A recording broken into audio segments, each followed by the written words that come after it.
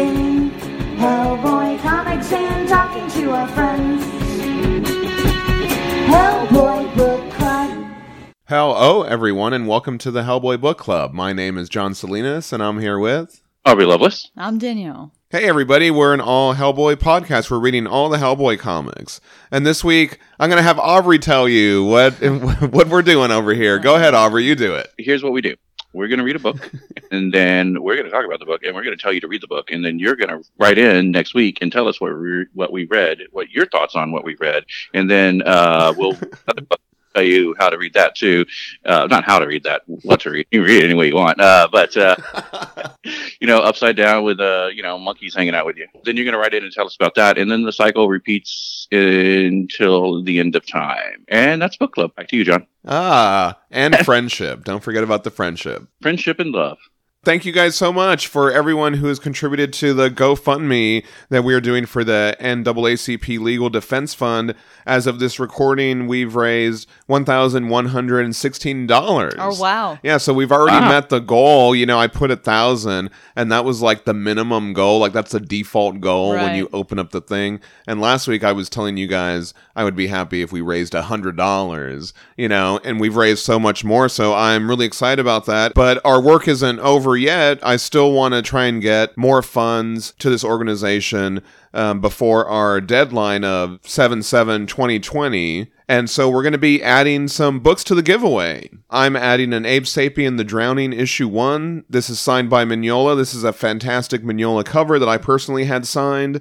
And although unsigned, I have a Kick-Ass Lobster Johnson Year of Monsters variant cover. This is the September one, and it has the lobster and Frankenstein. So I'm going to add those to the giveaway. And Aubrey dug out some books. You want to talk about those books, Aubrey? Yeah, so I am going to be donating X-Factor Annual 6 that came out in 1990 with a Mignola cover. It's the King of Pain annual crossover. That's a cool one, yeah. And then also Fallen Angels number 6. So I'm donating the 6s. That is also a Mignola cover as well, which I actually didn't even realize that he had done that. That's an early one, yeah. Until I saw something on the Mike Mignola art page. Somebody had posted this catalog of like all these Mignola covers in like a foreign language, but one of the pictures in it was Fallen Angels number 6, and I was like, holy crap, I have that. Yeah, that's a good one too. I like that one. So thank you so much, Aubrey. I really appreciate that. Oh, of course. And Matt Strackbine is also contributing a signed issue from his collection. Matt has Hellboy The Three Gold Whips, signed in gold ink by Mignola. He said it was a gift to him from his local comic book store. They gave it to him because he had taken out a half-ad page in the paper to promote an event at their shop after a flood wiped out the owner's personal collection. So Matt thought it was only right to have it go to another charitable event. So thanks so much, Matt. That is so nice, great. Yeah. Wow, thank you, Matt. Yeah, this is really exciting, and I'm glad to be part of this. But I wish I had something to contribute. I don't have any signed books or cool. I started reading because of y'all, because of this, and so I don't really have anything to contribute Hellboy related. I probably just kick in some cash before you send it off. There you go. NAACP. Just contribute monetarily, but. I'm really glad to even be associated with. I feel very fortunate to know so many awesome people who are contributing to such an awesome cause, and I think that's great. And plus, hey, you could get some comics, right? Yeah.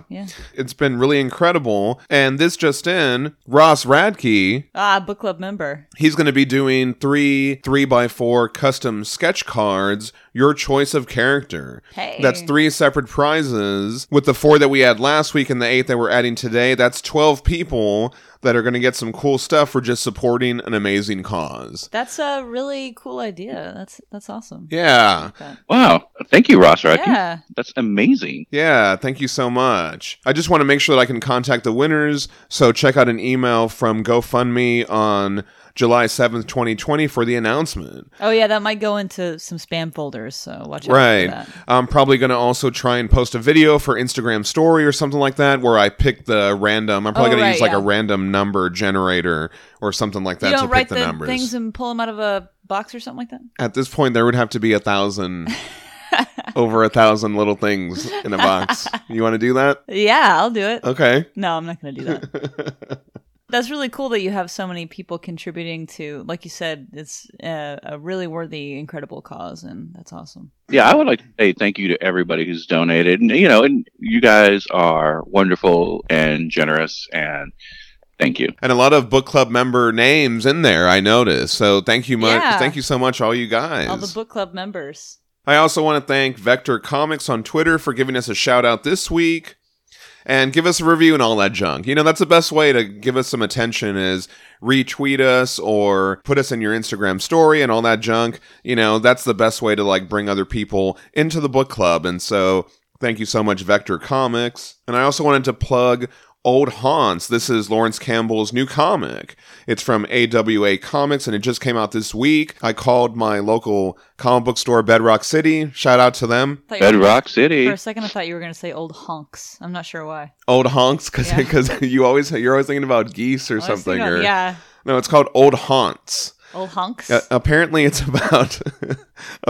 about supernatural gangsters.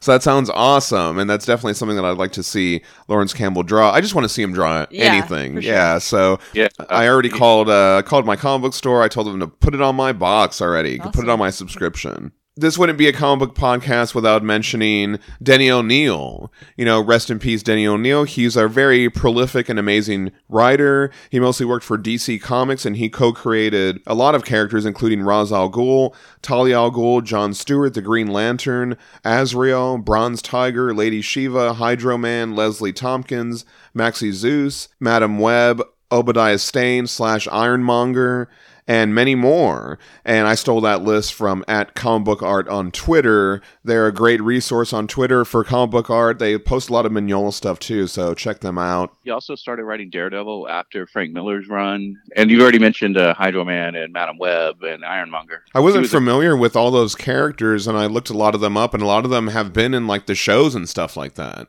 So a lot of the characters that he created have gone on to be in movies and stuff like that, which I think is really cool. So I'm glad he got to see a lot of that, before he passed. Did he write that one where Green Lantern is realizing that racism exists? Yes. Wow. He did write that. And there's this guy just man, you gotta fucking pull your head out of your ass, dude. He's you've saved the purple man and you've saved the orange man, but what about the black man? Yeah. Wow. Yeah, Denny O'Neil wrote that. Wow, man. R.I.P. to a real one. He was also influential of bringing Batman back to his roots from after the Adam West 60s campy stuff. Right.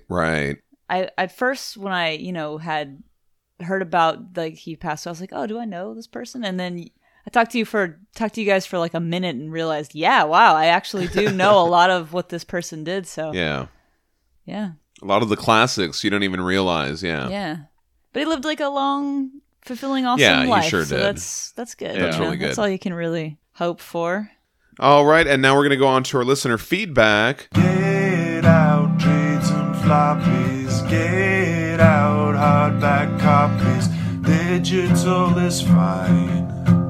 Read along in time. Get out. We had a Hey You Damn Norman Rockwell fans from Matt Strackbine. Hey, Matt Strackbine.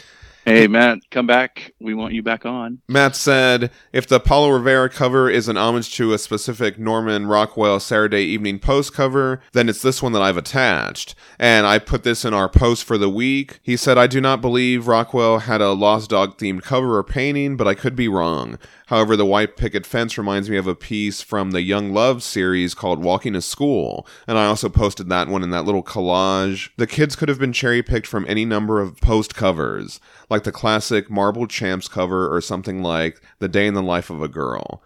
All in all, the artist does the job by practically convincing us readers that we've seen this somewhere before, or that Rockwell must have done something similar. That's a sign of a worthy homage. Kill the Black Flame, Matt Strackbine. Yeah, so thank you for that. Thanks for the research assist on those Rockwell pieces. I had fun looking up all those covers that you mentioned. We also had a Hey You Damn Guys from Hayden Orr. Hayden Orr. Book club member. Nice. He said, great episode this week. I was thinking about something you guys briefly talked about during this week's episode regarding the differences between wolfmans and werewolves. Wolfmans and werewolves, that's right. There is a difference. Continue. And so I didn't clog up the comments section with a long-winded post. I figured I'd type it all out here. Anyways, that's what that's for. Danielle is absolutely right about the taxonomy of werewolves in the Hellboy universe and in general. Thank you. A wolfman or a lycanthrope who retains mostly human features with a bit of a hairy face and claws exists in the Mignolaverse. We saw one in House of the Living Dead. They also appear to be based on the classic Wolfman starring Lon Chaney Jr. from 1941. Yeah, for sure. And interestingly enough, also created a lot of the tropes and lore we now associate with werewolves today, such as only Silver being able to kill them and changing during the full moon.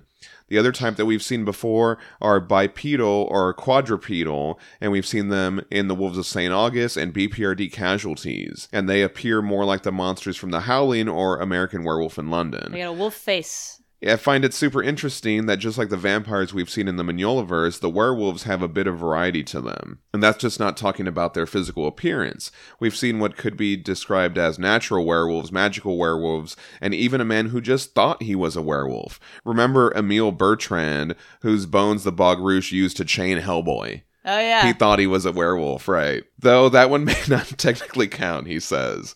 Even the mummies and the Frankensteins in the Mignolaverse have some variety to them if you look back at all the past stories. Anyway, sorry for droning on about this, but I just felt like talking about werewolves. Yeah, I read his comment, and the first thing I thought of, so that means Michael J. Fox was a wolf man. He was a wolf man. In the Teen Wolf. Yeah. Oh, you're right. And honestly, I got to say that I have always used the terms interchangeably. They're not, though. Yeah. As you've learned today. I have learned something new. Thank you, Danielle. Thank you, Hayden. Yeah, I think what Aubrey is meaning is that he didn't have a wolf face. No, he didn't. He just grew the right. Yeah. Did they call him a werewolf? I don't know. Or a wolf man? I haven't seen that movie since the 80s, so I have no idea. I used to love that movie. I don't know. Well, I might have to do some research on that. Tell us what you thought of Teen Wolf. Tell us what you think of Wolfmans and werewolves. Yes, thank you so much, Hayden Orr. That was an amazing bit of research. Yeah, good job. Back on our Weird Tales episodes, we had some cool art by Steve Parkhouse and Scott Morse. Nicholas Orzaga said... Nicholas Orzaga. Book club member. Book club member. Steve Parkhouse's Resident Alien from Dark Horse Comics is soon to be a sci-fi television series. The omnibus comes out in August, so I wasn't familiar with that series. And he also mentioned Scott Morse, who we talked about in those stories. He said his masterpiece, in my opinion, is Ancient Joe. If you like the Island and Macoma-style wandering around Hellboy stories, and who doesn't, then this one's for you. He said, I'm finally catching up after being the sole essential employee, in quotations, at my job for the last 10 weeks. Man, thank you so much, man. That sounds rough. He says the characters in the pinup by Steve Purcell are his characters, Suda and Ernie. So, I don't know if you remember this, there was this group of pinups, and one of them featured Hellboy sitting alongside this character under a tree. And apparently those are those characters. He said, I think they first appeared in the Piranha Press comic, fast forward issue 3, and then they also appeared in the Hellboy Christmas special. I gotta go back and look at that. I think Purcell was a classmate of Mignola's at the California College of the Arts. And yeah, I think Mignola has mentioned that Steve Purcell's like one of his best friends. So thank you so much, Nicholas. He also commented on the Rare bit. Remember we talked about that? Purely for the nerd-to-know crowd, Dream of the Rarebit Fiend is a newspaper comic strip by American cartoonist Winsor McCay. Begun September 10th, 1904, the strip had no continuity or reoccurring characters, but a reoccurring theme. A character has a nightmare or other bizarre dream, usually after eating a Welsh rarebit. A cheese on toast dish, the character awakens in the closing panel and regrets having eaten the rarebit. The dreams often reveal unflattering sides of the dreamer's psyches, their phobias, hypocrisies, discomforts, and dark fantasies. And so that kind of goes along with that My Vacation in Hell, all those weird vignettes and stuff like that. I really like that, so thank you for that research. And Ross Radke also mentioned the Rarebit Fiend comic strip by McKay on Twitter. Oh, okay. He said it's basically a guy having a weird dream after eating a rarebit. Visual playfulness similar to the Weird Tale. Yeah, so thank you guys so much for the research on that. I love learning all those different details of how Thompson got his inspiration for that. I thought it was such a neat piece, like all the woodcuts and all these different kind of things that he incorporated into that. And then Nathaniel Green even said, in A Christmas Story or something like that, Ebenezer Scrooge says a nightmare is unprocessed cheese, or he equates it to... People are having weird nightmares because they ate a cheese. Yeah. Like a grilled cheese. I've never had nightmares after I ate a grilled cheese. A cheese on toast dish. They weren't having the right kind of grilled cheese. They probably had it. That's toasted bread with cheese on it. You ever have a weird dream after eating a... I've never had a weird dream after eating a grilled cheese. We had some feedback on Hellboy and the BPRD, Rawhead and Bloody Bones. Hayden Orr said, Rawhead always reminds me of the Clive Barker story and movie Rawhead Rex, which deals with an ancient demon being reawakened in a small English town. The short story, which appears in Barker's Books of Blood Volume 3, is really good. The movie, however, not so much. Lol. And Paleo Bach also said, I would love to see them again somewhere in hell. That would have been cool if those characters would have been down there in hell. Yeah, that would be neat. I guess they could always go back and do that. Regarding the Kelpie, so when I made my little collage there of the different versions of the Kelpie, we had Paul from Gardaharn. He also commented this week about the Kelpie statues. He says he drives by them on the way home from work. Oh, wow. That is so cool. Yeah. Thank you, Paul from Gardaharn. We love you, man. It's great whenever we get to hear from you. But in my little collage there, I had put a picture that I got from Wikipedia, and the Griffin 88 said, technically that white one is Bakahast, and I'm probably saying that wrong, the Germanic water horse. Mythology nerd. But when I found that picture, I actually found it on Wikipedia, and it said the water horse is sometimes known as a Kelpie. So anyway, maybe that's not technically correct. I do want to mention that correction. Regarding Wandering Souls, you know that you cast Dan Aykroyd as the cop. Oh, yeah. And we were talking about how he even turns evil in Ghostbusters 2. Well, Hayden Orr said, Dan Aykroyd, cop becoming possessed, reminded me of a scene from the Twilight Zone movie where Dan Aykroyd actually turns into a sharp-toothed monster. Oh, wow. And he posted the scene from it, and I was watching it, and I was like, what the fuck is this? Great. Yeah, but Dan Aykroyd, he's in a car, and he turns around, and then he's all evil, and he's got, like, the sharp teeth and everything. Well, did he do a good job? Yeah, it was pretty scary. There you go. Yeah, it's only for a little bit, yeah.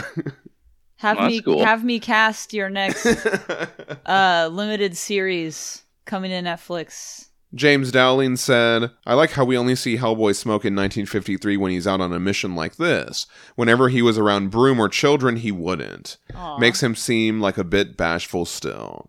Yeah, that's a nice little detail. Or just like a thoughtful guy. Yeah. You know, first of all, you're not going to do that in front of your dad. Yeah. Second of all, you know, not doing it around kids is kind of like a sign of like respect for the kids and all that sort of thing. So he's a good guy, and B, he's like many of us, he's not gonna. There's just some stuff you're just not gonna do around your parents, right? Yeah, I always made it a point to never smoke around children. Well, there you go. Yeah, not that any kid would think I'm cool, but I don't. But it's also like a respect thing. You know, they don't need to be around that because I actually grew up around people smoking. Well, like a health thing. They're little. Yeah, they're still developing. Yeah. Yeah. And so, yeah, I mean, it was mostly like a health thing. And, you know, it's just, if you're a smoker, it's the right thing to do to not smoke around kids. Yeah. So we'll just take that as a sign that Hellboy is one heck of a guy. Yeah. Heck boy. Regarding Beyond the Fences, Nathaniel Green, he shouted out the Norman Rockwell cover. It's easily one of my favorite covers ever.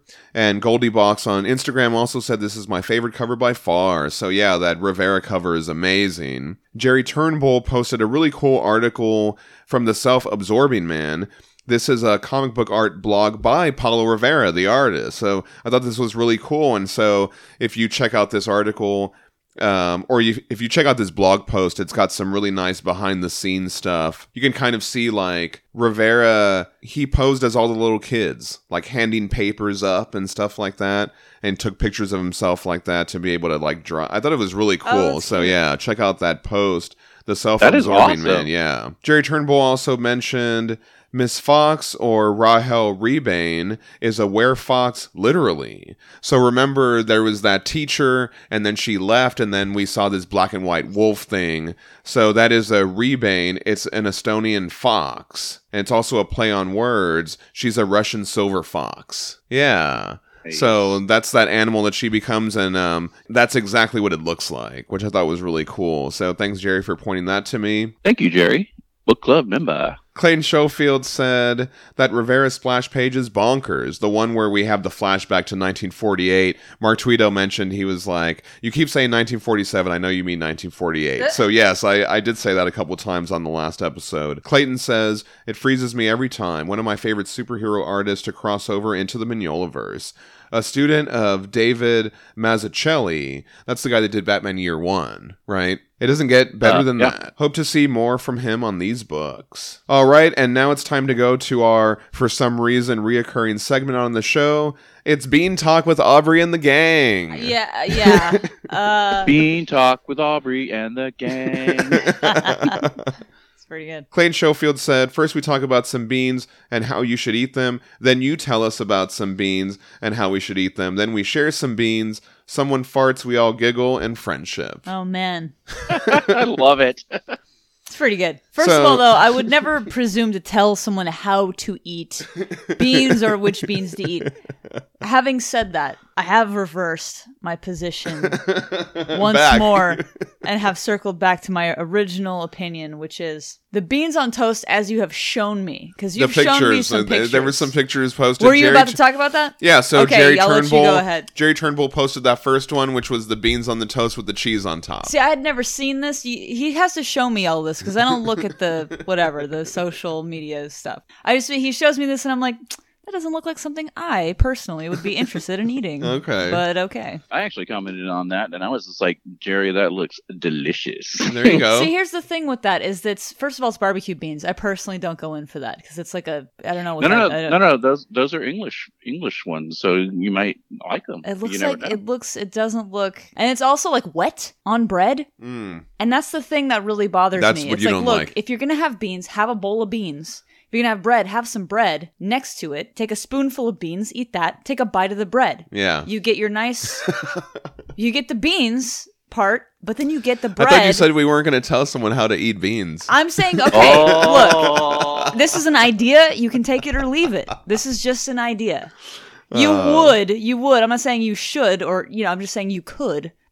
Conceivably, this is what you could do, is get a bite of not soggy bread instead of soggy bread. Okay. That's the part where you have the hang up. That's my hang up right there.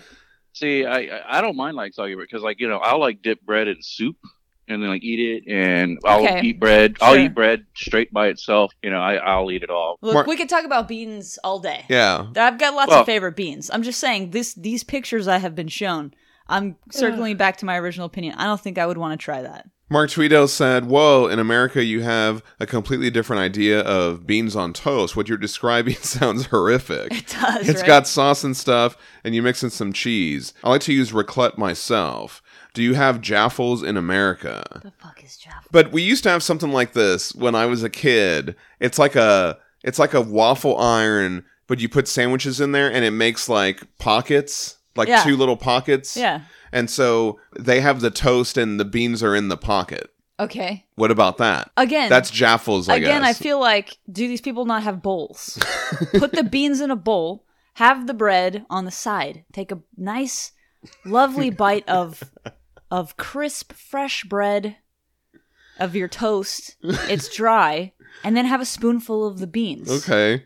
I don't know. Maybe I'm weird. Maybe I'm the weird one. I'll cop to that and say I'm the outlier. And that's, maybe I have a weird hang up here and that's fine. When Mark said, your assumptions about what beans on toast are will give me nightmares. Oh, no.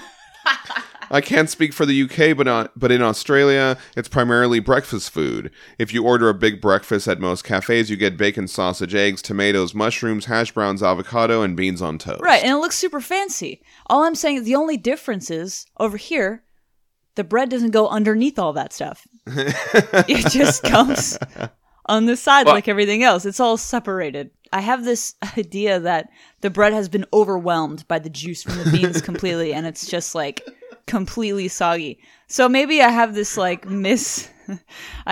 misconception, where the ratio of bean juice to bread is probably incorrect, and maybe it's a little more tolerable. I think like if you had like a piece of toast and you spoon some beans on there, Sure. and then Take I a think bite you would like something immediately. like that. Yeah. Oh yeah, no, yeah, for sure. But I guess my imagination got carried away, Sure. and I imagined someone dumping a whole can of uncooked beans Sure. onto Okay. just an unsuspecting piece of bread, and was just so horrified by that idea.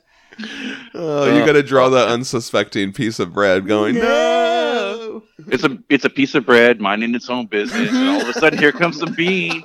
Just terrible.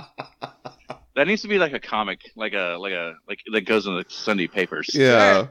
So, We got to try those Jaffles. I want to get one of those waffle irons. no, again. we're not getting I want one. any I'm more gonna of get these one now. devices. We don't need So- any of that. This has been Bean Talk with Aubrey and the gang. Yes, another episode. Aubrey, sing us out. What's your outro song? This has been Bean Talk with Aubrey and the gang. Ah, that's nice. I That was like it. wonderful. That's I good. love that. All right, and now we're gonna go. And now we're gonna go on to our book club episode for the week. This week we're talking about Hellboy and the BPRD in 1954, Black Sun. This was published in September and October 2016, and this was a 2-issue miniseries written by Mignola and Robertson, and art by Stephen Green. Stephen Green is an artist residing in Savannah, Georgia. His work has been featured in Dark Horse Presents, The Legacy of Luther Strode, Hellboy and the BPRD, and Lobster Johnson. On his Felix comic art page, it says he can talk to animals. Oh, nice. I mean, I can talk to animals. I do it every day. And Whether or not they actually care is another matter entirely. I know my dogs like it when I talk to them, but I think he might be meaning something a little different. And I had the absolute pleasure of meeting Stephen Green back in 2018 at Comicpalooza here in Houston.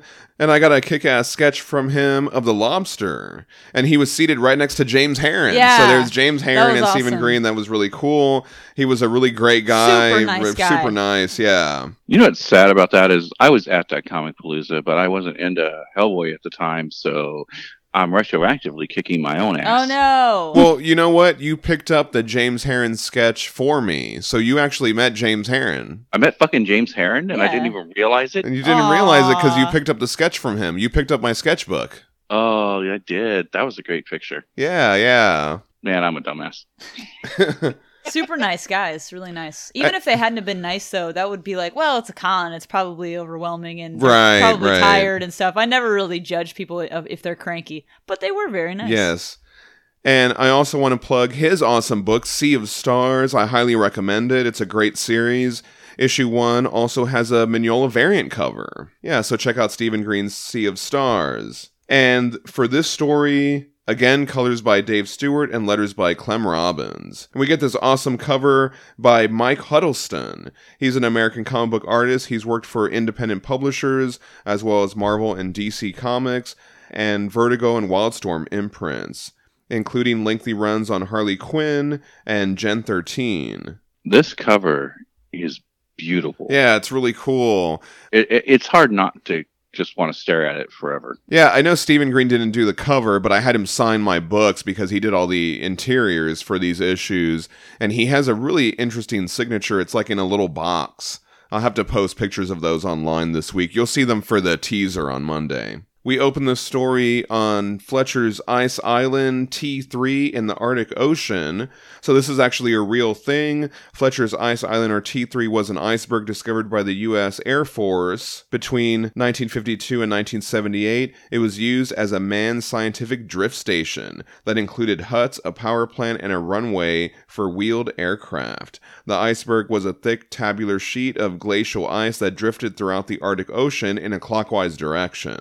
First inhabited in 1952 as an Arctic weather report station, it was abandoned in 1954, but re-inhabited on 2 subsequent occasions. I thought that was really interesting, and I love this panel as Hellboy leaps out of the plane here. I just love that, how he lands. Just really nice work by Stephen Green.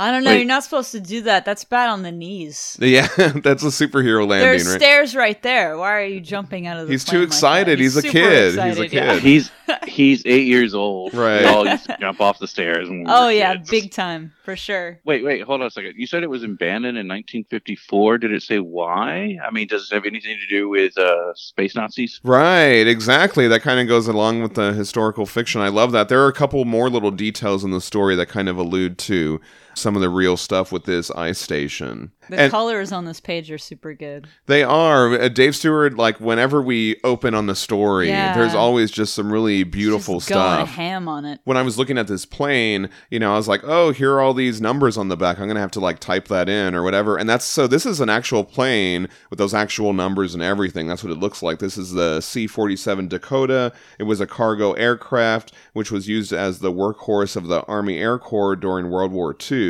It was also affectionately known as the Goonie Bird. It served in all theaters of war and served in civilian capacity to help establish the U.S. airlines. Yeah, so I thought that was really interesting, too. Just in the first two panels, chocked full of historical fiction and stuff that kind of makes us settle into the world, right? See, I thought that those numbers were just like random because, I mean, like those are like numbers that identify planes. So finding out that that's actually a real plane is pretty awesome. Yeah, I'll post pictures of that. And they land, you know, they're in the ice, and Hellboy says, we get sent to all the nicest places, huh? The agent that he's with, Woodrow Ferrier, it says PhD in Biological Services, University of Chicago, BPRD affiliation as of 1953. He says it'll be worth it if the professor and I are right about what's out here. As Slater approaches, this is the chief scientist from the Arctic Research Laboratory, he says he thought Hellboy was a hoax. And he leads them to his team, saying they just had breakfast. Did I forget to wind my watch? Hellboy asks. Looks like it's still night. So on Fletcher's Ice Island, around this time of the year, the sun would only shine 6 to 9 hours a day, depending on what part of February this is. I thought he said that it only lasted for like 1 hour at some point.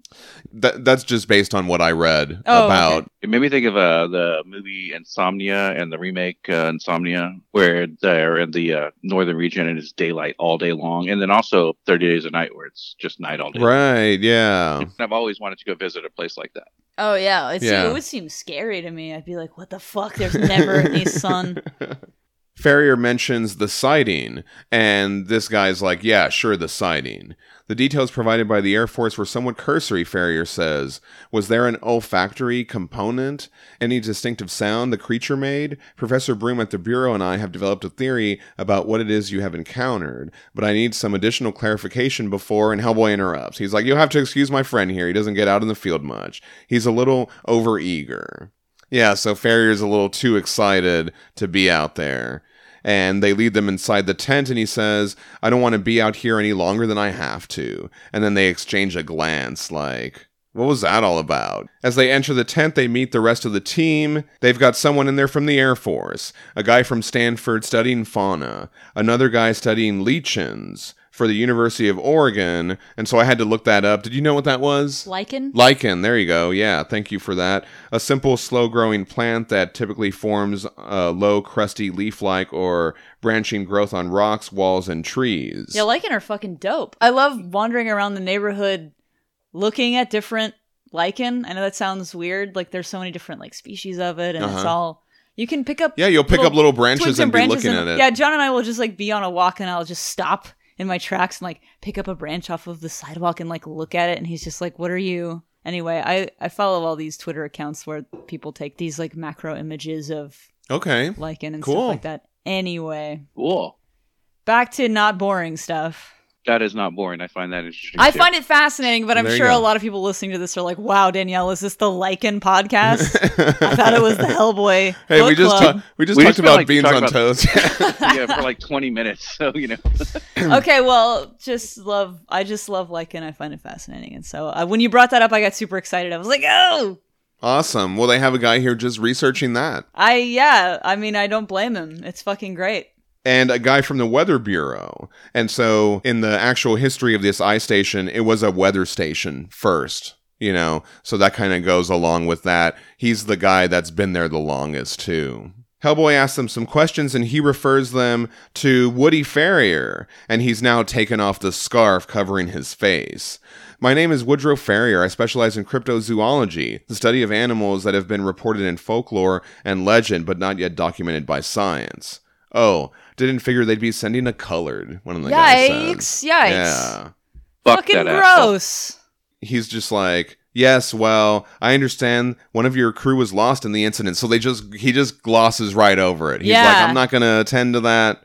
No one's going to say anything about that. We're just here to work. I feel like if Hellboy was not an 8-year-old child that looked like a grown man. Well, he's definitely giving him a look there, too. Yeah, but I feel like if he were, like, grown, right. like the Hellboy that we're used to, he probably would have gone off immediately, like, wow. Yeah. But, there's none of that here. Right. He's, like, y'all reminded me earlier, he's like a little kid, basically. And they're like, oh, you're a big red monster, but we're a cool colored with guy. You. Yeah, wow. The crew tell the agents that a seismologist from MIT went out after picking up some anomalous readings, and he never came back. When they went and searched for him, he was all dead and mutilated. And as they were bringing the body back, they got attacked. 2 of the guys were injured. Luckily, they had a flare gun, which allowed them to get away. And we just see like a shape, attacking the guys. A white shape. As Ferrier asks for more details, we learn that some think it was a polar bear. They describe it as having a bad smell. Just fascinating, Ferrier says. He's all excited, right, that they found some undocumented species, and he suggests they start looking for it if somebody will guide them. And Hellboy kind of gives him the side eye. That's a really nice moment right there. None of the crew want to take them. Some can't due to their injuries. But this guy, I think this one's Herlin, he says, none of you would have lasted a day in the Alaska Territorial Guard. And so he volunteers to help them. And the Alaska Territorial Guard, that was a real thing. It was commonly known as the Eskimo Scouts. It was a military reserve force component of the U.S. Army, organized in 1942 in response to attacks on United States soil in Hawaii and parts of Alaska. The ATG operated until 1947. 6,368 volunteers served without pay, and they were enrolled in 107 communities throughout Alaska, in addition to the staff of 21. The ATG brought together, for the first time, a lot of members of various indigenous ethnic groups from Alaska. And so a lot of these members, they ended up being expert sharpshooter ranks in the military. Wow. They were all volunteers. Among the 27 or more women members, there was at least one whose riflery skills exceeded all the men. The ages of members at enrollment ranged from 80 to as young as 12, because they were all volunteers. Huh. So they were all the people who were too old or too young to be in the actual army. Huh. And so that is interesting. Yeah, it seems like this guy was a part of that. So that makes him seem like a cool dude when you know the background.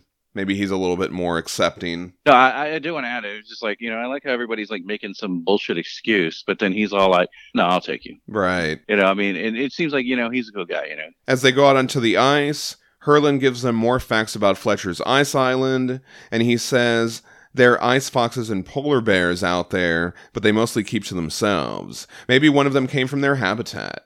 Agent Ferrier thinks they might be dealing with a Yeti, and he thinks about the prospect of bringing one back. He's pretty pumped throughout this whole thing. When he said bring about a Yeti, I was just like, ooh, maybe this is where Hellboy learns to be able to treat Daryl nice. But, of course, that's not where the story goes. Oh, okay, yeah. I didn't even think about Daryl, but you're absolutely right. I thought about Daryl, too. I was yeah. Is this a Yeti thing? Yeah. As Herlin leads them to the body, he says that he's seen polar bear attacks before.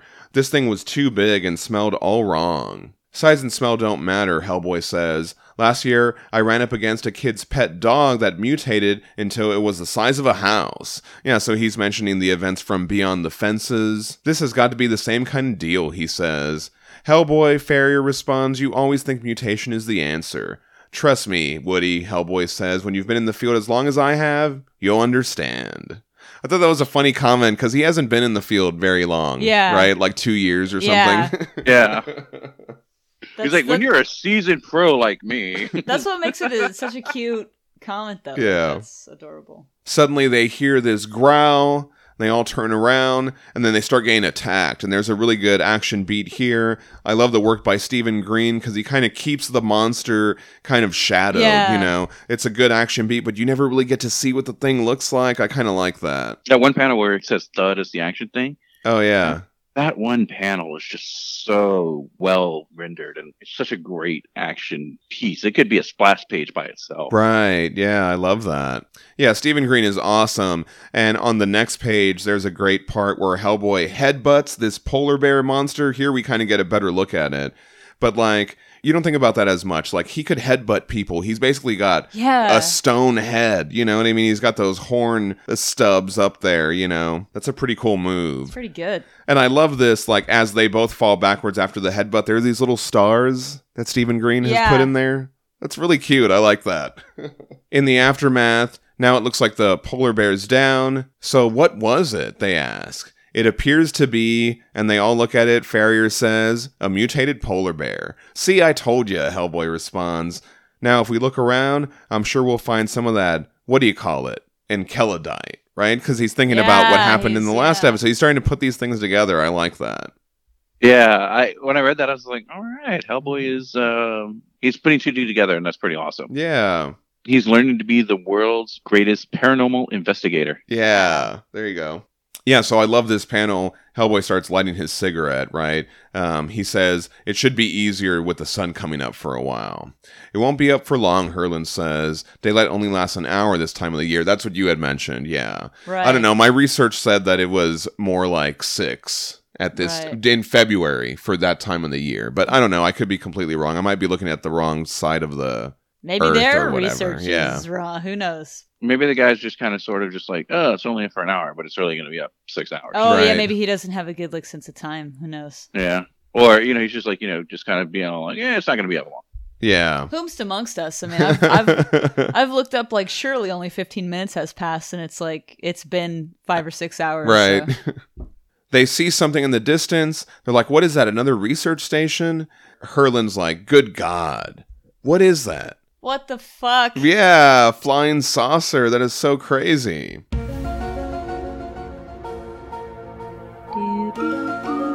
Yeah, really, right? This took a real X-Files turn. So when I was researching this Fletcher's Ice Island, one of the pictures that I came across is there was an actual plane crash on the island. What? And it kind of looked like this. Oh, shit. It kind of looked like this UFO crashed in the ice. It kind of had the same feel. Maybe I'll put those pictures side by side. But I love Hellboy's face, too. Like, his cigarette just falls clean out of his mouth. It's a flying fucking yeah, saucer. yeah. I mean, it's... I don't know why, but I'm looking at this panel with the crashed ship. I'm just really drawn to the shadows on the that they're casting. They're very well done. Yeah. All the work here is beautiful. Yeah. Farrier asks Hellboy if he sees this sort of thing a lot. And he's like, nope, this is a new one for me. He's like, it doesn't smell like petroleum. It smells like that mutated polar bear. Almost like something rotten. And Hellboy says, I think I found the pilot. There's just another mutilated body there. I mean, I can't even tell what that's supposed to be. Little green men, maybe? Hellboy asks. And I love this, like, he just starts crawling up into the thing. He's like, looks like it came out of here. Do you guys hear that? He's like, hey, anybody in here? I'm going to go check it out. And he just, like, this makes me think of, like, more like a kid, you know, who's just like, oh, I'm just going to open this thing up and go inside and check it out. Herlin's like, I don't like this. You guys keep an eye out, Hellboy says, in case there's any other mutant things roaming around. And they're like, you're going in there? He goes, I'll be right back. And so he crawls inside this thing, and it's really small inside there. And once he gets in there, this red light turns on, the hatch closes. Oh crap, Hellboy says. Outside, Farrier and the other guy start banging on the UFO. Hellboy, can you hear me? They have to move out of the way because the ice is shattering apart. And then the thing cracks and goes down into the water. Inside, we see Hellboy. He's getting all knocked around, and it looks like he passes out. That's another great page by Stephen Green, too. So is this the end of one issue and the start of the next? Yeah, I think so. It might be. I actually didn't go back and check. Because it feels like, you know, because it goes like, you know, all black, and then the next it's like kind of waking up. Yeah. That's where the commercial like break goes. Yeah. Yeah, I do really like that transition. Really nice page layout there. and Hellboy wakes up. The hatch opens, and he's able to exit the UFO. Well, and like you were talking about earlier, like how he had those stars or whatever. He's got these little circles here to indicate. I like that. The wooziness, yeah. yeah. And when he goes out, he sees an entire warehouse full of all these UFOs. Okay, that's unexpected, he says. And then suddenly someone tells him halt, and it's in those brackets, so we know it's like in a foreign language. Fucking Nazis! And we reveal all these fucking Nazis. God. Not these guys again, Hellboy says. I was thinking the same thing, Hellboy. Not these motherfuckers again. So I don't know if you remember on when we were talking about professional help from Weird Tales, they were talking about those different Nazi symbols or Nazi organizations, and they mentioned Black Circle. And so this is, at the time, I was wondering if this is what they meant. This is the Black Sun.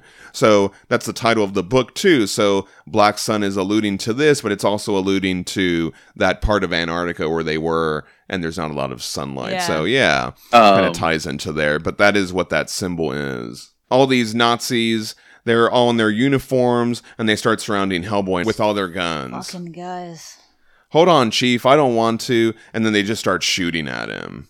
Fine, we'll do it your way. And so Hellboy starts punching. He punches this one Nazi, and then they all kind of start to surround him. And I love the pacing here. They enclose on him, and then he's just totally engulfed by all these guys around him. And he says, I hate Nazis. Boom! And we get Right Hand of Doom Boom number 39 against a group of Nazis. And just the pacing there on those two panels is really great. Just so satisfying. We haven't had a boom in a while. Yeah, it hasn't been since Hellboy fitting. in Hell. Yeah, it is very fitting. It's okay. I think we can all agree that punching the shit out of Nazis is excellent. Oh, I love the action here. Yeah, he's clunking their heads together like the Three Stooges. Great. I love that. He says, "You guys just don't know when you're beat." And then he sees them charging up these weapons, and he's like, "Oh boy, yeah." But these weapons that they have, these electricity guns or whatever, they kind of remind me of those spears that they had in Dr. Karp's Experiment, and then also in the Wild Hunt, they had these electrified spears and stuff like that. It kind of had this blue lightning. It also kind of reminded me of the little, I guess, tubes that were on Rasputin's.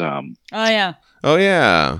Yeah, and the action is really great here. I love Hellboy kind of leaping over the UFO. It's a very, superhero type of move. He's doing the detective car slide on a fucking flying saucer, which is just so great. Chef's kiss to that. And he's trying to dodge them, but they're quickly outnumbering him. And then the voice, I guess this is the leader, he says, "The creature may be of use to us. I want it taken alive." And they're like, okay, switching to non-lethal, and then they zap him. So I like seeing the skeleton kind of come through with the electricity. Oh, yeah, it's good. I like the zap itself, the way that was Clem Robbins, illustrated. Yeah, that's cool. Mark Tweedo has mentioned this before, this could easily be done perfectly, but Clem Robbins, the letters have a little bit of imperfection. They're not totally perfect. Well, you can want kind that. of, I do. The way it's kind of rounded too, the sound effect also across the panel is really nice. That is really cool. I was going to say, well, the onomatopoeia is cool. I was actually talking about this itself, the actual. Oh, you're talking about the actual effect of the lightning. Of the, hitting him, it's really cool. It's a cool panel. The shape of the energy blast or whatever the fuck. It's a neat way of depicting that. And just like Aubrey said, the bones, how did they do that? Neat. That's so cool. Well, I mean, a transparent layer. It's kind of like how you see in I guess cartoons and stuff like that when somebody gets zapped, you kind of get a flash real fast and you'll see the skeleton for a brief moment. Oh, look at this. You can see his hoof in his boot. Yeah, why is he wearing boots? Show us the hooves. Well, this is young Hellboy. I guess he's just started out wearing the boots. Show us the hoovies. Yeah, he didn't switch to the other ones later. No, I like that a lot. That's great. He was a kid. He was just I want to be cool and wear these boots. Yeah. Like you do. Yeah. No, I like the little that you can see that. That's cool. Thanks for pointing that out. I actually didn't even notice that. That's great. I just noticed it right now. That's awesome. A very cool detail. That's super good. And so when Hellboy wakes up, the scientists have him all hooked up to this machine, and he's like, crap. And he looks over and he sees all them there, and they're all checking levels or doing science stuff. And Hellboy's like, hey. Background business. Right. It's their science business. He tries to talk to them. Hey, I think we got off on the wrong foot. Why don't we No, nothing, right? Because they're just ignoring him and going on with their stuff. Damn Nazis, Hellboy says. So when we see him tied up here, like you got the left hand of normalness is bolted onto that thing, and then the right hand of doom is just strapped on with like some ropes. So I was just like, that's not gonna hold him. Right, that's so funny that you mentioned that. That's exactly what I was thinking too when I saw that. Like, you immediately look at that and then go like, there is no way that they're gonna be able to hold that. So everything that happens for the next few pages or something like that, it's just like Hellboy's just getting information out of him. Right, exactly. And so the leader guy comes down. They call him Gruppenführer or something like that, Eckhart, and that means group leader. He inspects Hellboy, and he asks the scientists if they're certain they can extract the Shakti. Shakti means power. In Hindu philosophy and theology, Shakti is understood to be the active dimension of the Godhead, the divine power that underlies the Godhead's ability to create the world and to display itself. Nice. The scientist, he responds to the group leader and says, given the creature's purported infernal origins, we can surmise that his Shakti is of a different caliber than those of terrestrial sources. We won't know for certain until the... Come on already, Hellboy says. I love that part. He's Enough just like... exposition. They're just like talking, and he's like... Well, he's being totally ignored, and he can't understand what they're saying. And so I just love that little expression there. That's such a great panel. Oh, I love that. If you just come on. He says, bet none of you morons even understands English. I love that because that's his way for them to start speaking English, right? He's just like, it's just a little kid mind trick, really, right? It's good. Yeah, I totally agree. And so Eckhart, he comes up and he's like, I speak English fluently, thank you, but I don't need to engage with the laboratory rat. I never understand how you jokers get off acting so high and mighty, considering we whipped your butts back in the war, Hellboy says, and we keep beating you too. Just a couple of years ago, I took care of your friend, the brain in the jar. What's his name? And Eckhart's like, that buffoon Von Klempt is no friend of mine. And he's like, that lunatic and his ilk were more nettlesome than the Allies. And when it said nettlesome, I was thinking, like, shouldn't that be meddlesome? Is that what you were going to say? No, I mean, nettlesome is like, like stinging nettles. Like, that's like something annoying. Yeah, no, I had to look. So I actually looked this up. So nettlesome means something irritating, and meddlesome means that you butt in where you're not needed. Yeah. Yeah, so those are two different... Either way. Yeah. My thing was, would the Nazis have referred to the people who were against them as the Allies? Because I know that I don't know, yeah. People against the Nazis referred to themselves as the Allies. Yeah, they were called the Allied Nations. Right. So and, they referred to them as like the Allies, like a proper noun, like the Allies. I guess. I don't know. That is interesting, though. I don't know. That would just be like... Because, I don't know, I can imagine them talking amongst themselves like, yeah, so the Allies. What, our allies or the Allies? Yeah. No, not our allies, like the Allies. Because that would get confusing really quick, I would think. Anyway, I don't know. They did refer to themselves as the Axis. Okay. Because Germany, Japan, and Italy, they refer to themselves as the Axis that the world spins around. Right. And so they're... like the axis of power, not the axis of evil that we... Yeah, exactly. Yeah. They are the axis of the world. Everything revolves around them. Sure. They probably did refer to the Allies as the Allies, as opposed to calling them like the British or the Americans or the French or everybody else in the world who thinks you guys need to fuck everybody else, yeah. And I don't know how much of that is a product of like the public school system or just me, myself, for not doing enough research. In any case, fuck those Nazis. Yes. Beat them up. Beat them all up. I feel like this is something where Hellboy's learning that he can provoke these people. Just by saying like certain things, because like this guy is all like, he's like, I don't need to talk to lab rats, blah blah blah, and then he's like, he says something else, and then the guy, he is clearly losing his shit. Super in his bottom panel. I mean, like, but how put together are Nazis in the first place, right? Like they're gonna be unhinged anyway. Yeah. Well, no, but what I'm saying is like Hellboy is learning. To use his brain as opposed to his brawn. Sure, absolutely. He's all like, oh.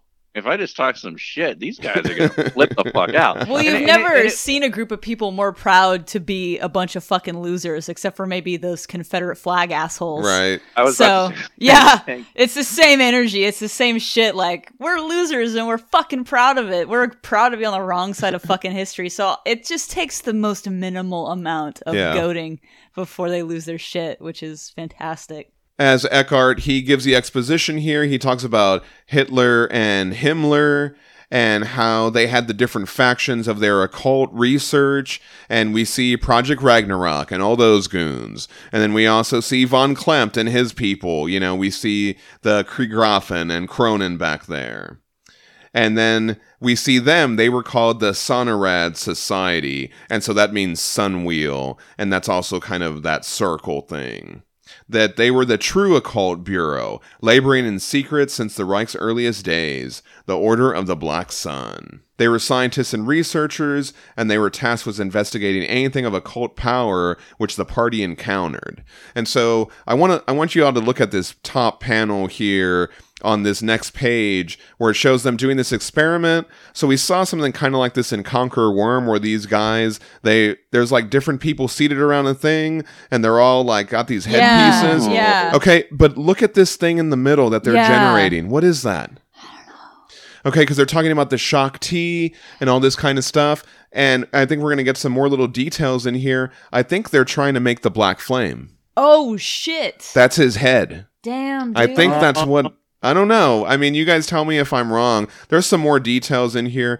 If you look in the background, we see this bowl thing, and that kind of looks like Moloch, and we saw that the Russians had this. So I wonder if the Russians had taken this from the Nazis, or maybe that's not even the same statue, but that looks like the Moloch statue back there. Well, no, they probably did take it from him, because later in the story, he talks about how they found that ship the Russians took it from. They talk about that. And remember when Vavara led Broom into their warehouse of all their stuff, there was a UFO in the background in 1946. Do you remember that? I do. But honestly, I didn't even catch any of that because I was too busy looking at the panel below. Yes. Okay. So the panel below it, there's even more Easter eggs in there. We see Longia's spear, or the Spear of Destiny, right? And remember that that guy Ice, that scientist, he was also a Nazi scientist in BPRD, and he turned himself into like a flesh butterfly monster. And he was using the Spear of Destiny. We also see one of those Thaddean frogs. We saw those floating around Liz and the Black Goddess. And then this thing in the middle, I was trying to figure out which deity this is, and it looks like this is Mahakala. Mahakala is a deity common to Hinduism, Buddhism, and Sikhism. According to Hinduism, Mahakala is a manifestation of Shiva and is the consort of the Hindu goddess Mahakali, and most prominently appears in a sect of Shaktiism. Okay, so they mention Shakti, and then this is in, so all this stuff is like tying together. There's so much great research in here. The amount of research, I wonder who does that? You know, is it Robertson? Is it Mignola? Right. You know, bringing all these kind of historical bits in there. Mignola has historically enjoyed doing shit like that, so I don't know. They carried out their own searches for some items, and so we see them having like a expedition. It was in one such dig in an Austrian ice cave that we found what the ancient Aryans called a Vimana, believed to be a chariot of the gods. Vimana are mystical flying palaces or chariots described in Hindu text and Sanskrit epics. But we knew what it truly was, a flying machine that had traveled across the stars from another world ages ago. Flying saucers from outer space. Pull the other one, Hellboy says. Eckhart says the others didn't believe either. The Russians have the original. And so that's the one that I think that maybe we saw in 1946. And he also says the Roswell crash is the Americans' version of it. And here, like, Hellboy's just like, I love that beat where Hellboy's just kind of thinking, you know, he's got all the information now. He's ready to enact his plan. I will say I do kind of like the little addition to the crash from Roswell. I like the idea that the government was working on a flying saucer, quote unquote. Right. And then just said it was a weather balloon, but then decided to go ahead and let everybody think it was an alien to kind of throw them off from what they're really doing. Right. That is cool. That's a nice little twist on that kind of thing. We see Roswell worked into so many historical fiction comics. But neither can follow the success of what they've done. Only their minds could grasp such complexities, Eckert says. They reverse engineered the one they found in Austria, and then they made this whole fleet of them. But they're hard to charge up. They must have been powered by an exotic energy known as the Vril. But they couldn't duplicate it. Thankfully, the solution was before us the entire time, hidden in plain sight on ancient stone tablets unearthed in the Near East by German archaeologists. These tablets spoke of another form of energy, almost the counterpoint to Vril, a black flame called Shakti. So now we have a name for that thing. I don't know if they had given that name to it, but that's like the anti-Vril, or the black flame. And we also get a flashback to Rise of the Black Flame. He says the ancients possessed a mean by which the Shakti could be harvested, but the amount which could be drawn from any single being would be minuscule. Their scientists have figured out to get a machine to take it out of all these people. Thankfully, our scientists had access to ample number of living beings that could be used for these purposes because they're Nazis and they torture a bunch of people, and the professor here devised a method of storing the Shakti for later use. I think I liked it better when I couldn't understand what you were saying, Hellboy says. The process is not without drawbacks, volatile byproduct that can mutate organisms on contact. So that's what happened to the polar bear. And he says, there were setbacks, and we just get this one panel of like this monkey thing, like tearing apart some guy or something. And it's on fire. Yeah. So they went out to this remote spot to complete their fleet and do their test flights. I think you guys must have missed a memo, Hellboy says. The war is over, and the good guys won. The war is not over, Eckart says. It's merely postponed. When Hitler failed to defeat the Allies, we of the Black Sun realized that we were the true heirs of the Nazi ideal. And the saucer shall be the instrument of ultimate victory. My vision will succeed where Ragnarok and Vampirsturm and so many others failed before me.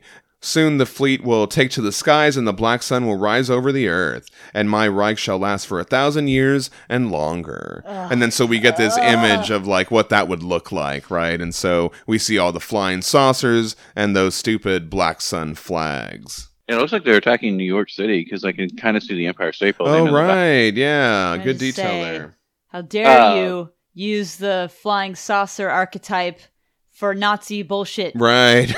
Go fuck yourself. I don't know. I mean, the sheer arrogance of this douchebag, like, we're the Aryan race and we know better than everybody, but no, you're fucking losers. Yeah. And they're giving Hellboy all the details here, right? The scientist is saying the extractor is ready, and they plan that what they extract from Hellboy will power the entire fleet.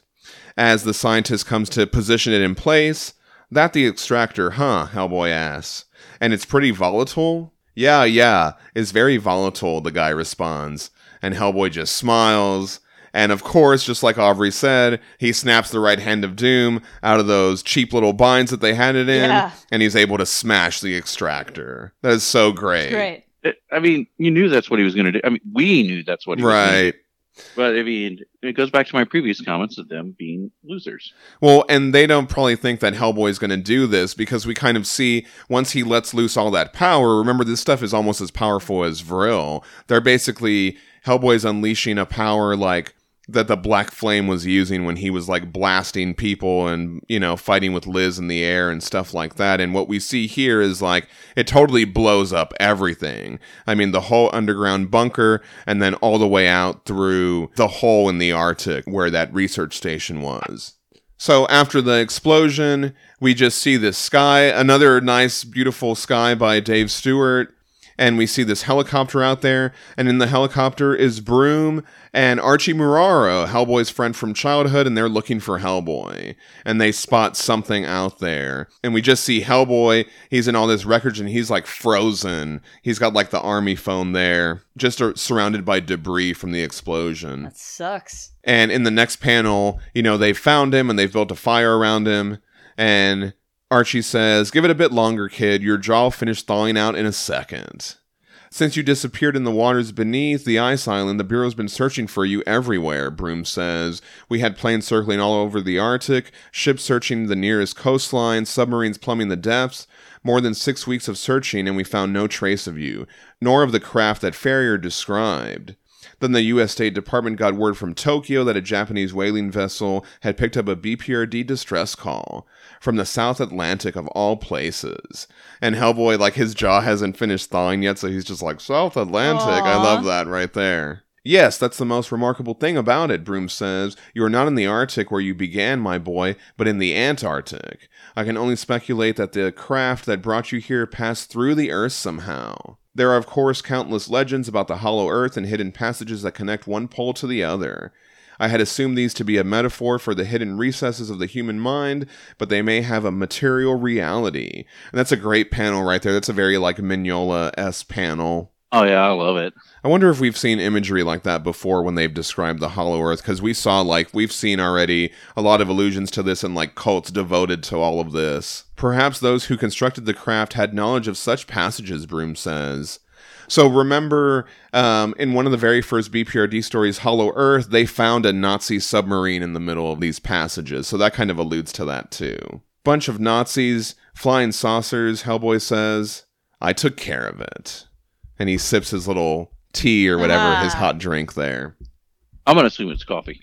Yeah, that was a good one. I love these little stories, and I just like, they had that UFO in 1946 in the background, and it's like they had to come back to that somehow and include how UFOs were going to be incorporated into this, and so I really liked that. I will admit, the first time when we first saw the flying saucer at the beginning, I was actually thinking more of the Buster Oakley gets his wish. Oh, right. Yeah. And then I was like, oh, Nazis. Yeah.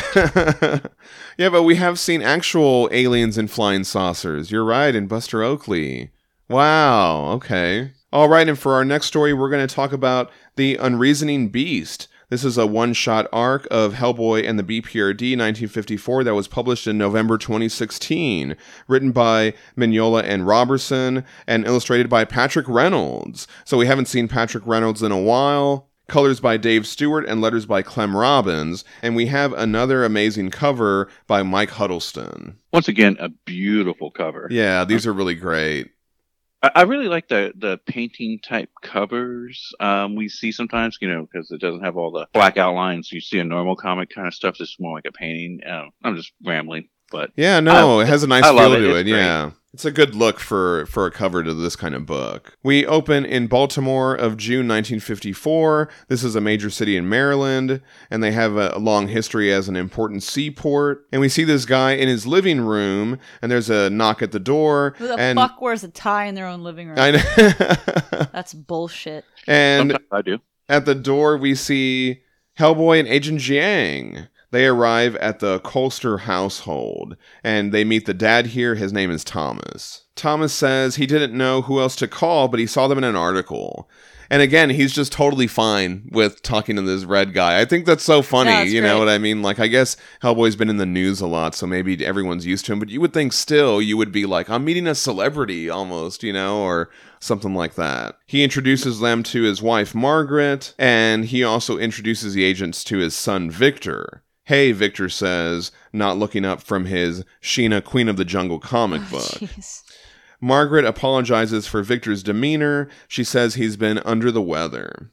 Yeah, but if you zoom in on this comic book cover, Reynolds has faithfully recreated the actual cover to Sheena, Queen of the Jungle issue 8 from Fiction House Comics in 1950, cover art by Robert Webb. Sheena, Queen of the Jungle is a fictional American comic book jungle girl heroine. She was the first female comic book character with her own title in 1937, preceding Wonder Woman 1 by 4 years. Sheena inspired a wealth of comic book jungle queens. She was predated in literature by Rima the Jungle Girl in 1904, so that's maybe where they got some of the inspiration for that character. Zhang asks them for more details on the case. It's horrible, Thomas says. The damn thing is out to get me. Damn thing, Hellboy asks. Yes, Robert's monkey, of course. And the expression of this guy, I really like that, how outraged he is. Patrick Reynolds does a great job of just conveying all that. Thomas explains, it started shortly after his brother died. I always told Robert that he needed to get his pipes looked at. I was sure that I smelled a gas leak more than once. When his home went up in flames, he never had a chance. Robert's godforsaken monkey was killed in the fire too, Thomas says. And from the couch with his comic book, Victor sighs and says his name was Diogenes. And so Diogenes, so obviously the brother named his monkey after Diogenes the Cynic. This was a Greek philosopher and one of the founders of the Cynic philosophy. He was a controversial figure. He modeled himself on the example of Heracles and believed that virtue was better revealed in action than in theory. He used his simple lifestyle and behavior to criticize the social values and institutions of what he saw as corrupt, confused society. He had a reputation for sleeping and eating whenever he chose in a highly non-traditional fashion, and took to toughening himself against nature. He declared himself a cosmopolitan and citizen of the world rather than claiming allegiance to just one place. Diogenes made a virtue of poverty. He begged for a living and often slept in a large ceramic jar in the marketplace. He became notorious for his philosophical stunts, such as carrying a lamp during the day, claiming to be looking for an honest man. So I thought that was interesting, considering, like, Diogenes is trying to get this guy who we learn is lying. You know what I mean? About what he's saying. So when I read the name, I was like, I don't know how to pronounce that. I'm going to go with Diogenes. Okay. And it reminds me of what Danielle said, like if you mispronounce a name, you mean you learned it by reading it. You learned it by reading it. Yeah. And that's a perfect example of that. Yeah, absolutely. I mean, I've done that with a lot of different words. The only reason I knew it is because it's in a Bad Religion lyric. Yeah, for sure. Greg Graffin. He says Diogenes. Yeah.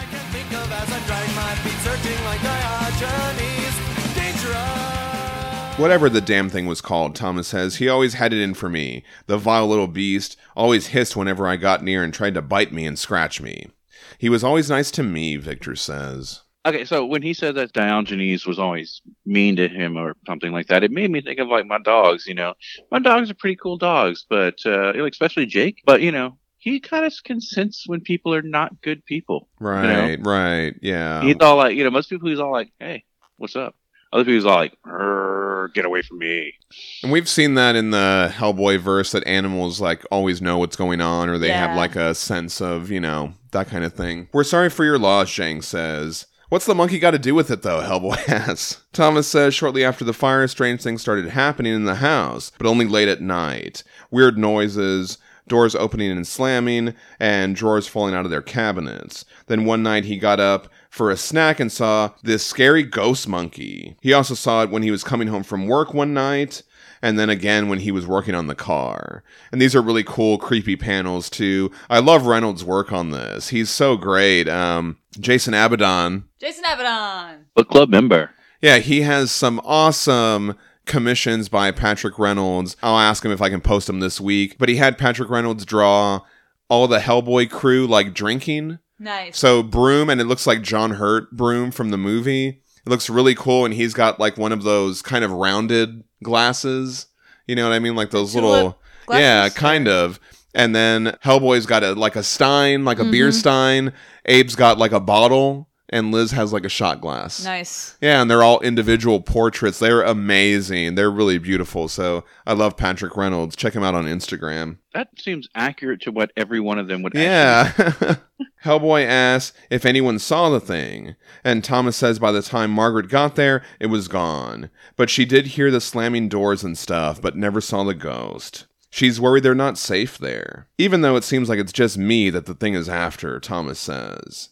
Hellboy says they'll stick around and see what they see. Zhang assures them that they see this kind of thing all the time. Not exactly ghost monkeys, Hellboy adds, but in the same ballpark, sure.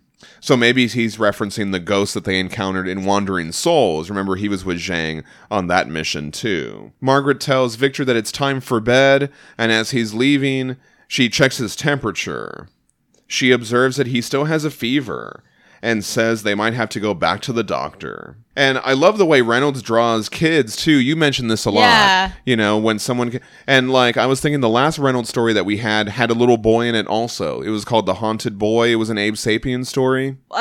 Anytime an artist draws a child like a child and not like yeah. a weird adult that has bad proportions. Instead. Yeah, but I wonder if they're like, oh, there's a little kid featured in this. Let's get Patrick Reynolds to do it. You know what I mean? Or something like that.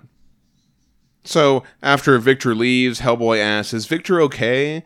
And I love that panel of Hellboy's face right there. I mean, that's just beautiful. You know, the shadow and the expression and everything. Just really fantastic work in this entire book by Reynolds. I can't say enough good things about it. And this panel is when I realized that Patrick Reynolds hasn't drawn Hellboy yet. He's done like a couple stories, but he actually hasn't been able to draw Hellboy, so maybe that's why it stood out to me so much. Margaret says that Victor can't shake his fever. He complains about nightmares and feeling hungry all the time. The doctors don't know what's wrong, but Thomas dismisses it. You pamper that boy too much, he says, and he's like sitting on the couch with a drink or whatever. He supposes that Victor is sick from a jungle bug from that monkey. He seems like a typical 1950s suburban douchebag. Right, yeah. Oh, that poor thing to be caught in the fire. Just tragic, Margaret says. Oh, Robert. And she kind of like laments on that, and they really focus in on her face here again. Fantastic emotional work here by Reynolds. You kind of get a sense that there's something else going on there. You know how we talk about like the text sometimes, you know, and how it's like that full text bubble, but it's tiny. So it's like, she's saying it under her breath. Right. Yeah. It's like she's saying it to herself and it's a private moment. So you just zoom in on her face. That is so smart. And so I love this next page as Zhang and Hellboy are just chilling out. They're waiting for something to happen. It is so good. Just their body language and everything. Hellboy's like, well, this is a whole lot of nothing. I like the 1950s decor. Oh yeah. You really get to see that. The living room is nicely laid out. Even the fridge in the kitchen, you can see it's like that old school with the handle that you have to open up. Yeah. Zhang says, she's going to go look around. Maybe I can pick something up. You do that, Hellboy says. I'll stay here and keep an eye on the couch. I love, again, his expression there. Suddenly, he hears a sound, and it's Victor. He comes out and he says, I came to get my comic. I can't sleep. I bet. All this must be pretty rough on a kid your age. Weird stuff in the house, a death in the family. Your mom seems pretty shaken up about your uncle dying too. Yeah, I guess, Victor says. Uncle Robert was nice and all, but it's really Diogenes that I miss. When Dad was away for work, me and Mom used to visit Uncle Robert all the time. They'd go upstairs, and I'd get to play with Diogenes downstairs for hours. Oh, well, Hellboy says. You better get back to bed, kid. Don't want your mother to catch you up and about. Okay, I guess, Victor says. Yeah, but there's a lot in that scene, right? So after this conversation, I was like, oh, I kind of think I know what happened. Right. We're putting it together at the same time that Hellboy is. Yeah. We see Zhang go out to the car, and she's reaching for some items, and she's like trying to... I love to see this, like how she's trying... what her process is, and so she's like touching different things, trying to see if she'll get one of those visions. When I was reading this, I was imagining that she was about to touch something that she was like, there's a chance I'm gonna get a rather sharp electrical static shock from this. And I just like imagined her like like the resignation in her face as she's like, went to touch it, like, because there's a thing at work that I know is gonna give me huge static shock every time I deal with it. Oh. And so I went to that place when I was reading this page, and I was like, oh. She touches the gas canister, and her eyes go yellow. And so we get this flashback here. We see the monkey screaming, and we see Thomas. He's like spraying gasoline all over this house. He says, this is all your fault. You made me do this, Robert. You always wanted what was mine ever since we were kids. But you can't have her. Not anymore. Wow, this is fucked up. I know. And we see the brother, Robert, and he's been like smashing the head with a hammer. Yeah, no. That's really messed up. And then we see Diogenes screaming, and Thomas is lighting a match. On the next page, Zhang comes out of it.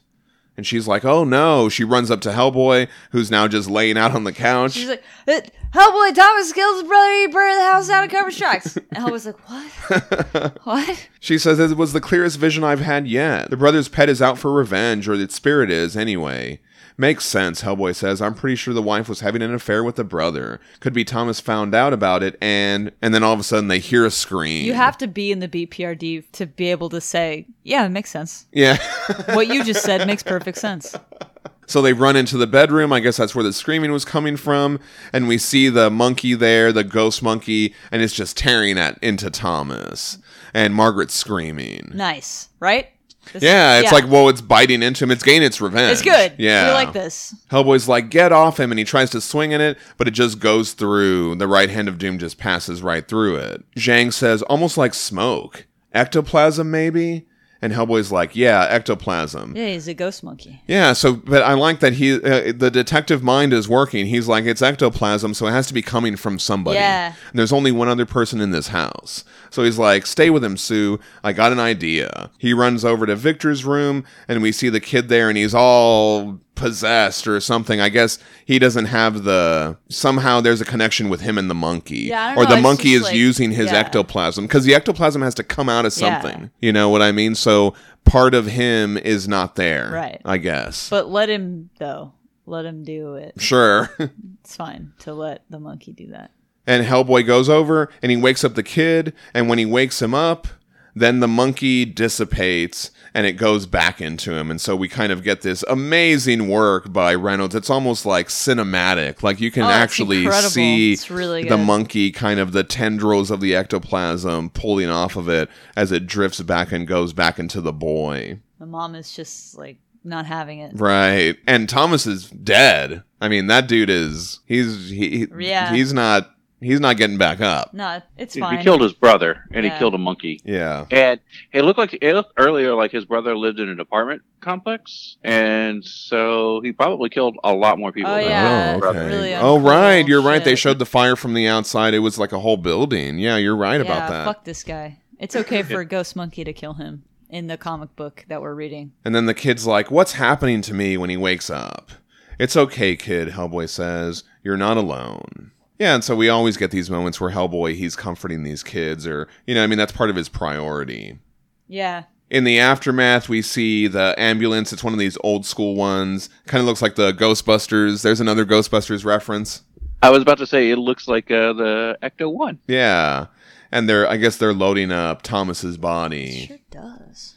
Margaret says, it's true, Robert and I had been having an affair. My husband never suspected a thing, but she left this love letter out. And then it disappeared, but he never said anything, so she just thought that she might have misplaced it. Then last month, I never imagined for a second that Thomas had anything to do with the fire, she says. And Patrick Reynolds, the faces and everything, I mean, this art is just gorgeous. Yeah, it's good. And on the little boy, we see the little boy sitting there on his bed, and on the wall there's a picture of the monkey that he drew. It says Diogenes. He also has this little toy fox. We saw him playing with it earlier. I thought it was interesting that they focus in on that, because it's even in the trade paperback version, they even use it as one of the chapter breaks, as him with that little fox. Zhang says, I know it must have come as a shock, but I can assure you I saw it myself. I get these flashes. But this thing, this ghost or spirit or whatever, Margaret says, it's still somehow connected to my son, right? And it killed my husband. There's no reason to believe that you're in any danger, Margaret, Zhang says. The ghost monkey only seemed interested in your husband, Hellboy says, and his little, his mannerism right there. What, Margaret asks? I'm not worried about my safety. What kind of mother do you think I am? I'm worried about my son. This fever, these nightmares. Now this thing is connected to him somehow? What if this keeps happening? How can I help him when I don't understand any of it? And Zhang says, that she's gone through a lot of those kind of experiences herself. It was terrifying at first, but somebody at the bureau, Dr. Sanhu, helped her. She recently returned to the UK to conduct some research, and she plans to be there indefinitely. But if there is any way that she can help my son, Margaret says, I'm out of my depth here. Must be something you can do. And so Zhang and Hellboy, they just kind of look at each other. Oh, and then here we get that panel where the little boy has the fox. Victor, honey, Margaret comes in. Susan and Hellboy know of someone who might be able to help you with your, but you'd have to go alone. And so Hellboy comes up to him. We see Agent Jiang comforting Margaret, who's breaking down now, actually thinking about having to let her son go. And Hellboy comes up to him. He says, "I was in England last year, kid. I think you're going to love it." And then it ends right there. Yeah. It's really kind of sad for the mom because not only did she lose Robert and now her husband, but now she also her child is going away. Yeah. That's just really sad to me. And it is a good bit of writing because it's not just like we're focused on the paranormal thing. Like they really take time to like focus in on the mom. And there's even that line where she says like, "I'm not worried about myself. I'm worried about my son," and I just think that's really good character work. We're going to continue our stories from 1954 next week, but I do want to jump to the sketchbook section. If we could scroll over to 133 in the digital trade, we can kind of see some of Stephen Green's layouts for the Black Sun Lab. And so I really like this. He really in very painstaking detail, designed the whole lab. I always love it when we get to see them design I can't remember the artist right off the top of my head right now, but the one who did the layout for the Lobster Johnson base. How we always see it from like a different angle that you don't actually in the comic, but it's like laying it out so you know where all the things are. Yeah. Tonchi Zonyich is what you're thinking of.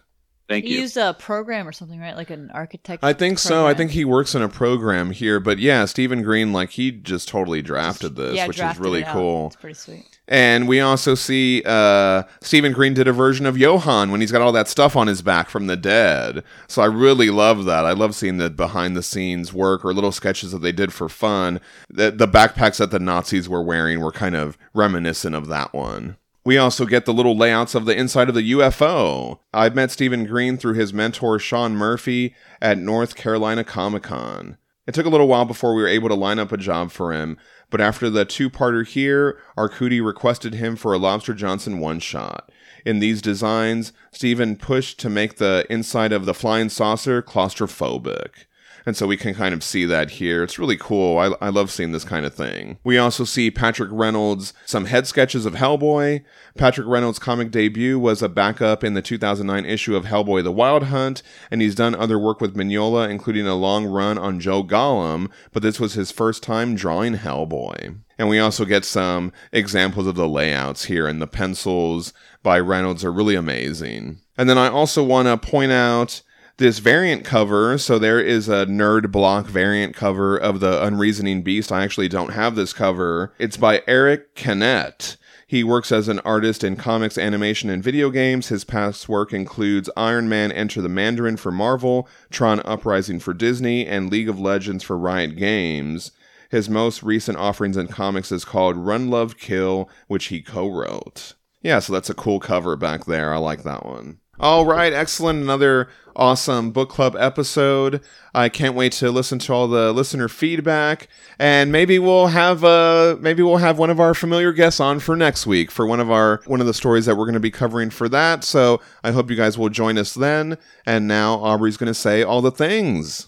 All right, everybody, share your thoughts on Hellboy and the BPRD 1954, Black Sun and the Unreasoning Beast. You can send us a Hey You Damn Guys at HellboyBookClub@gmail.com. Follow us on Facebook at Hellboy Book Club Podcast and on Instagram and Twitter at Hellboy Book Club. You can also find all of our resources on our Facebook About section and our Podbean website. And as always, a thank you to Paul from Gotterheim. That song is fucking beautiful. We love it. And always thank you to Mark Trudell for helping out with the reading list, John for all of the magic that he performs to make us sound amazing. You can find the podcast on Podbean, Apple Podcasts, Spotify, or wherever you get your podcasts from. Next week, we are continuing with Hellboy and the BPRD 1954 and reading the stories Ghost Moon, The Mirror, and Who the Hell is Lady Cynthia? So you know what to do. Pull out them back issues, pull out them trades, get the digitals, get an omnibus, use your psychic powers and pull the stories right out of Mignola's head.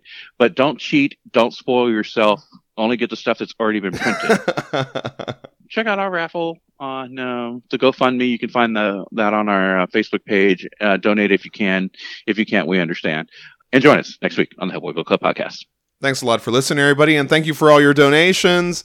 My name's John Salinas. I'm Danielle. And I'm Aubrey Lois saying, trust me, Woody.